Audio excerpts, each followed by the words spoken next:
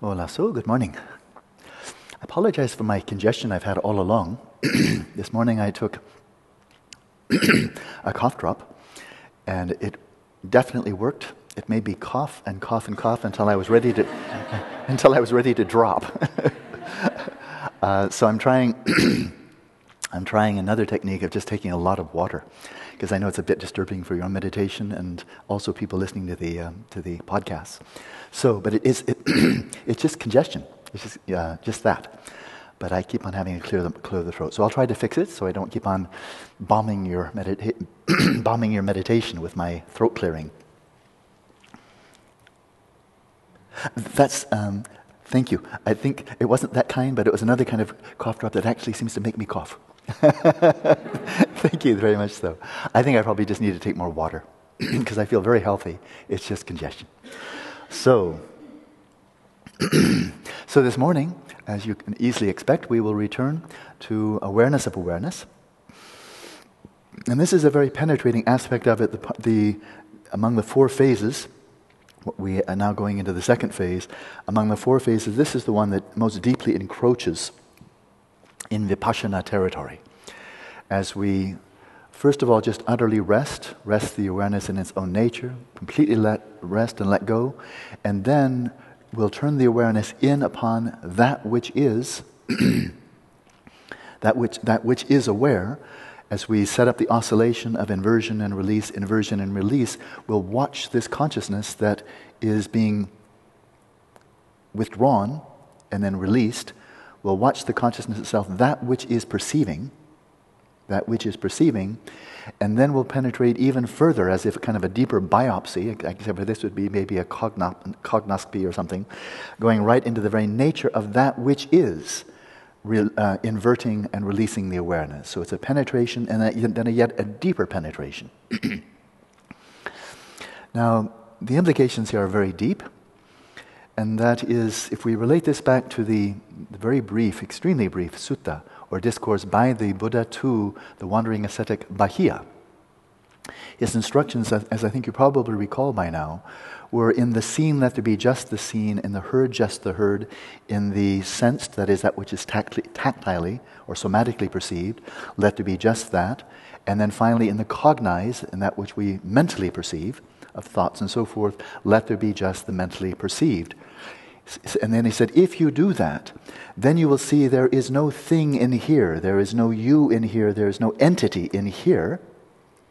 And then realizing that, you will see there is no entity there, out there, and in so doing, then you'll be freed. And Bahia listened to the discourse, and he was freed. That was it. No preliminary practices, no prostrations, no shamatha. He had already achieved shamatha. He was already a great ascetic, a great yogi. He just listened to the Buddha's talk. So I probably should recite it at least once, recite that whole sutta, just to see if any of you, go. And then you'll not just sit beside me. I will swap my chair with you. I'll sit on your cushion and listen with great reverence. But that wonderfully simple and utterly to the point discourse by the Buddha pertains directly to kind of the core Buddhist epistemology of how do we get hung up in samsara in the first place. And this comes up in Dujung Lingpa's text, the Vajra Essence. And that is, while resting in the substrate, as in, when you're first conceived, as in when you're deep asleep, as when you're dead, and so forth, resting in the substrate, there's a type of movement, kind of the symmetry, that evenness, that homogeneity of the substrate is broken, and out of that, I like the notion of broken symmetry, because I think it's really quite close. It's drawn from physics as a metaphor. But out of that comes this sense, this congealed sense, something crystallizes, and interestingly enough, where it crystallizes is on the subjective side. Straight Dharmakirti also. So there's all in accord. And that is, first of all, this congealing, this crystallization, and then the reification, I'm in here. And then as soon as I'm in here, like I'm over here, I'm on this side, there's some space over there. And so there's an awareness of self here, and then a space that is not self. I'm perceiving space. And then as this evolution continues, then that space starts to take form, We see forms arising in the space, forms emerging from the space, consisting of the space, and lo and behold, we have a lot of things out there, a lot of people out there, and now we have this bifurcation which gets immediately reified. Self in here, mind in here, matter out there. But all of this coming out of just the flow of experience, right? And so how this is reinforced is something that is strongly emphasized in the Madhyamaka philosophy, and that is, for us unenlightened beings, everything that appears to us appears as if it's existing from its own side. So as I gaze at our housing complex, just in front of in my field of vision, it looks to me like it's entirely there from its own side. The appearances seem to be utterly objective, independent of anyone's perception. I mean, absolutely over there. And when I think of myself, I think I have a sense of myself being utterly in here, absolutely in here, as if what is appearing out there exists independently, not only of perception, but independently of any conceptual designation. What appears in here as me, the sense is it appears as if I exist in here independently of my awareness of myself, the perception of myself, but also independently of any conceptual designation of myself. In other words, I really exist in here by my own nature, independent of conceptual designation, and what is out there, matter, the physical world, seems also, it appears to exist, and we grasp onto it as existing by its own nature, independent of conceptual designation. So the task that Bahia was giving him, that the Buddha was giving Bahia, was a very simple one, but a very formidable one. And that is release all the conceptual grasping, all the conceptual superimposition for each of these, the seen, heard, physically cognized, and mentally cognized. In each of these, let there be just what is manifesting. And you reduce back from this whole process of naming and reifying, and you come back simply into a non-dual flow of experience. So, this practice is very simple, but it's quite deep. So let's jump in.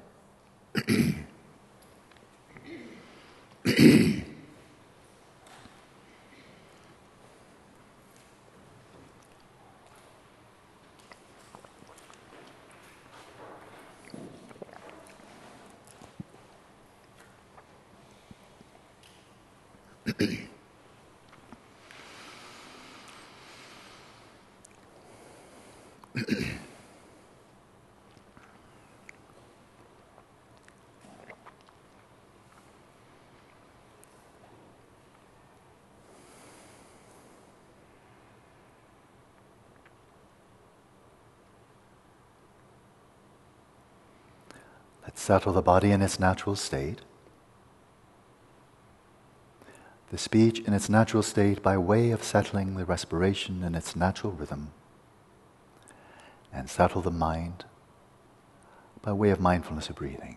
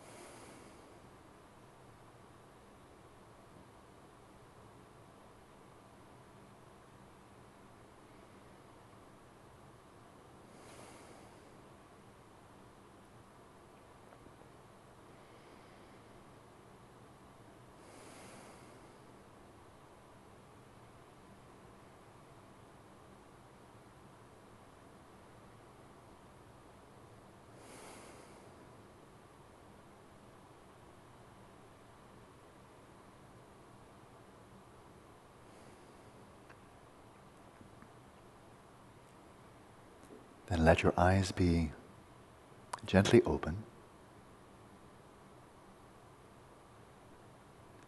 And very softly cast your gaze downwards without any strain at all.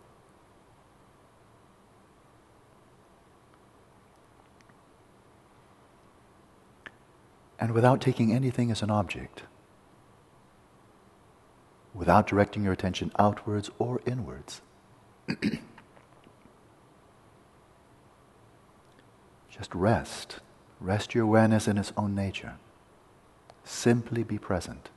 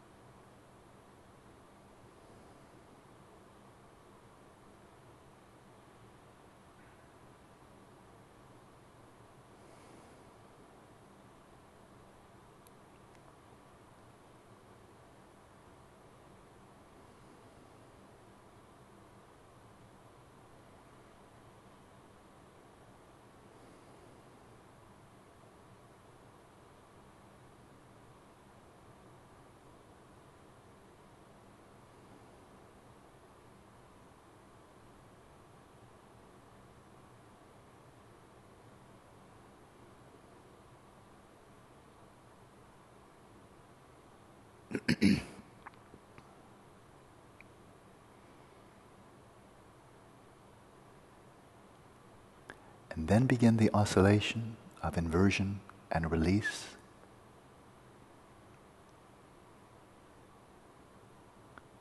As you invert your awareness, focusing, concentrating, direct your awareness in upon that which is observing.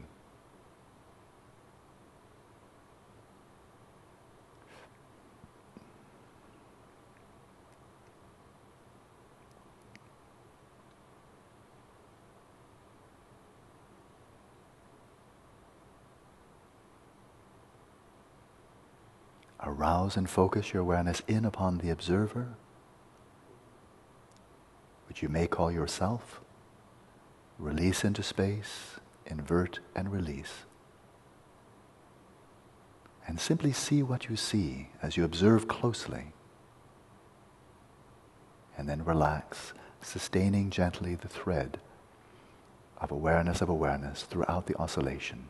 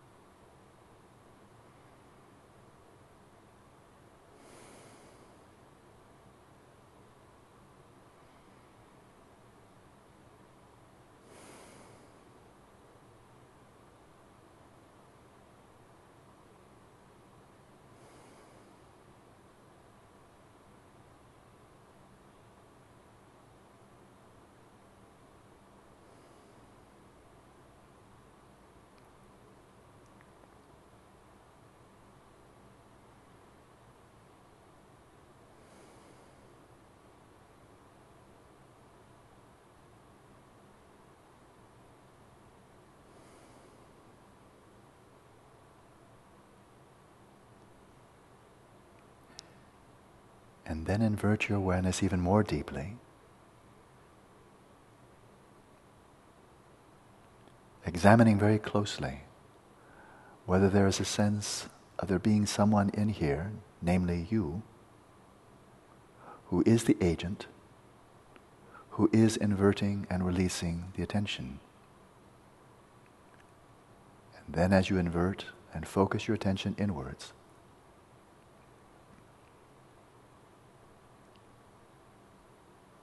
see if you can hone in right on that very agent that is inverting and releasing the attention.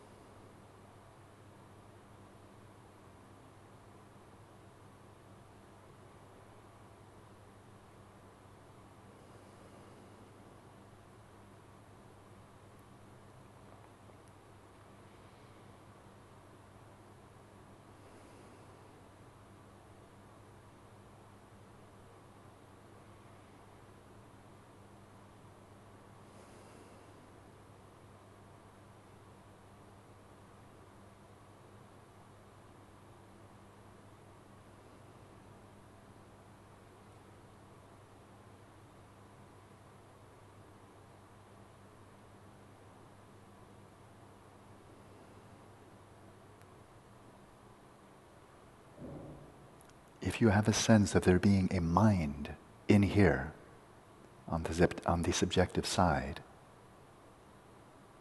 that is controlling the attention, examine very closely what is the nature of this mind that is really in here. Observe it closely with each inversion and then release.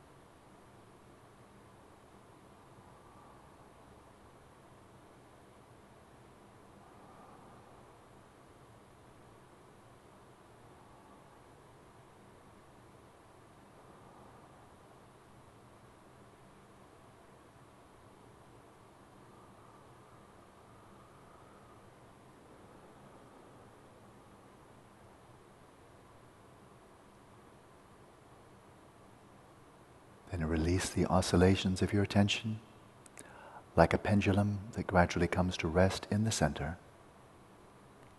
Let your awareness come to rest in the center, neither out nor in, resting in its own place.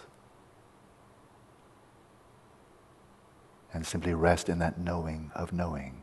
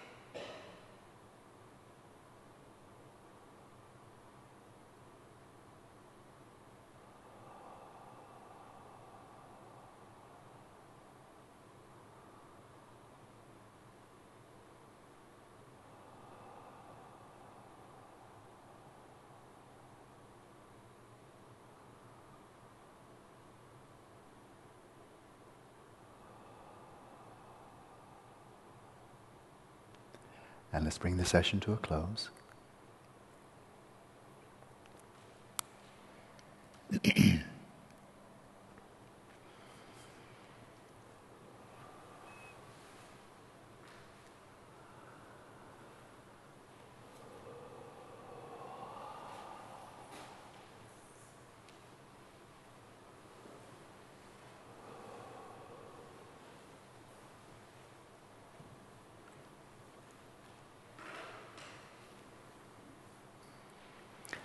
So the theme of middle way runs through Buddhism in so many different ways. One of the very, very important one is philosophically. And it's a very narrow middle way. And that is, one may falsely draw the conclusion as a result of such practice, as one inverts and seeks out the observer, seeks out that which is releasing and inverting the attention. Upon not finding, one might come to the conclusion, oh, I get it, I don't exist. The very realization, I get it, I don't exist, is kind of like the statement, ideas don't exist. If you don't exist, how did you just come to the conclusion that you don't exist? How can a non-entity come to any realization at all? So that's not the conclusion. It's not the conclusion that we simply don't exist at all, and it's not the conclusion that matter doesn't exist at all. But rather that these do arise out of this flow of experience, integral to which is this process of naming, to which then comes the delusional process of reifying. Integral to this is the process of naming, and out of this, especially, most prominently, when we have a group of language users. So we share a common language. And we also share a common conceptual framework, closely related to our language, that conventionally speaking, relative to our cognitive frames of reference, relative to our language use, relative to our conceptual frameworks, we do exist. There's a person here, his name is Alan, he's a person, that's me. and that's a true statement, conventionally, relative to the fact that we are all speaking the same language, and that I have conceptually imputed myself, as you have as well. So conceptually and conventionally, yes, I'm here, and likewise, there is a world of physical phenomena out there when we blink, when we're not looking. Grass grows when nobody's looking. The craters on the moon did not suddenly occur when Galileo first looked at them through the telescope. His telescope was not a crater maker, you know. They were created by meteorites, apparently, big asteroids or what have you, long before Galileo looked at them, right? So this was impressed upon me years ago when I first started taking an interest in physics as a Buddhist monk in Switzerland. There was this Madhyamaka master, Geshe Orgenseten, really a master. And he impressed upon me when he somehow got wind of the fact that I was starting to get interested in physics. And he said, Alan, make no mistake, the Madhyamaka philosophy is not refuting the existence of atoms. So the very core substance out of which the whole material world is made, we're not refuting the existence of atoms. We're simply refuting their inherent nature. That is, that the atoms, anything out there, atoms, fields, particles, waves, galaxies, space-time, that anything out there exists independently of conceptual designation, or that there's anything in here, namely I or mind, that exists independently of conceptual designation. But they do exist, and they causally interact on this conventional or relative level. So this is a powerful departure from some very deep and still abiding thinking in the modern West, and we can trace it back at least as far as Descartes. He gets the blame for a lot of this, I mean, according to a lot of Western philosophers. And that is, as in his quest to find something, a point, a stance that would be absolutely indubitable, beyond doubt, beyond any question, he came up with this famous aphorism, I think, therefore I am. It's interpreted in different ways, but one straightforward way of interpreting it is, I really am here, subjectively. There really is an agent. It's me with my immortal soul, you know, René. And I absolutely am here. And how do I know that? Because I think. And that's indubitable, unquestionable, absolutely true. And in so labeling himself as the agent of thoughts, apparently not noticing that thoughts really do occur all by themselves, without there being an agent, in labeling himself as I am the agent who thinks, and then reifying that, then he reified the absolutely objective res extensa, the world of physical, of material phenomena out there that extend through space, independent of our perceptions, that God can see directly from a God's eye perspective, absolutely out there by their own nature.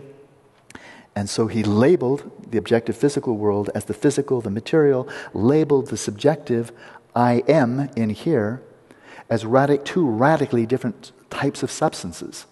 One being material, extending throughout space, the other one being utterly immaterial, the self, the soul, the I, consciousness, mind.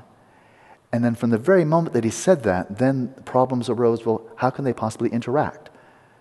And then as we've reviewed very briefly, and I'm going to wrap this up real quickly, over the roughly 400 years, a bit less, since he was writing these things, then this tremendous advance of knowledge, admirable, laudable, magnificent growth of knowledge of that which is out there, the physical, objective, and quantifiable, no comparable growth of knowledge over those 400 years or so of the subjective, until the objective scientists then come in and say, okay, we don't have any competition here.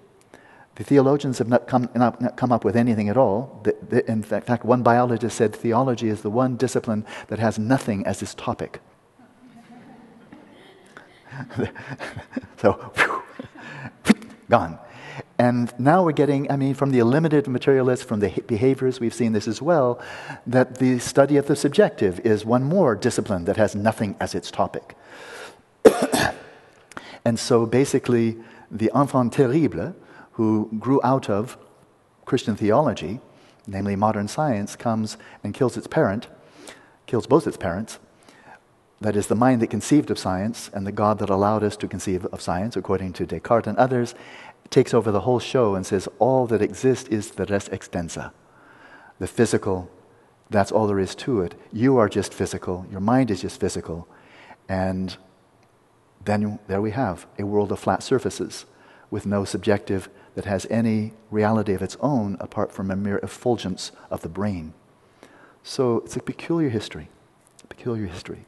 But this practice, a very simple practice, is seeking not to simply combat materialism any more than it's seeking to combat, let's say, metaphysical idealism, that the only thing that is real is the mind, but go right to the source of the problem.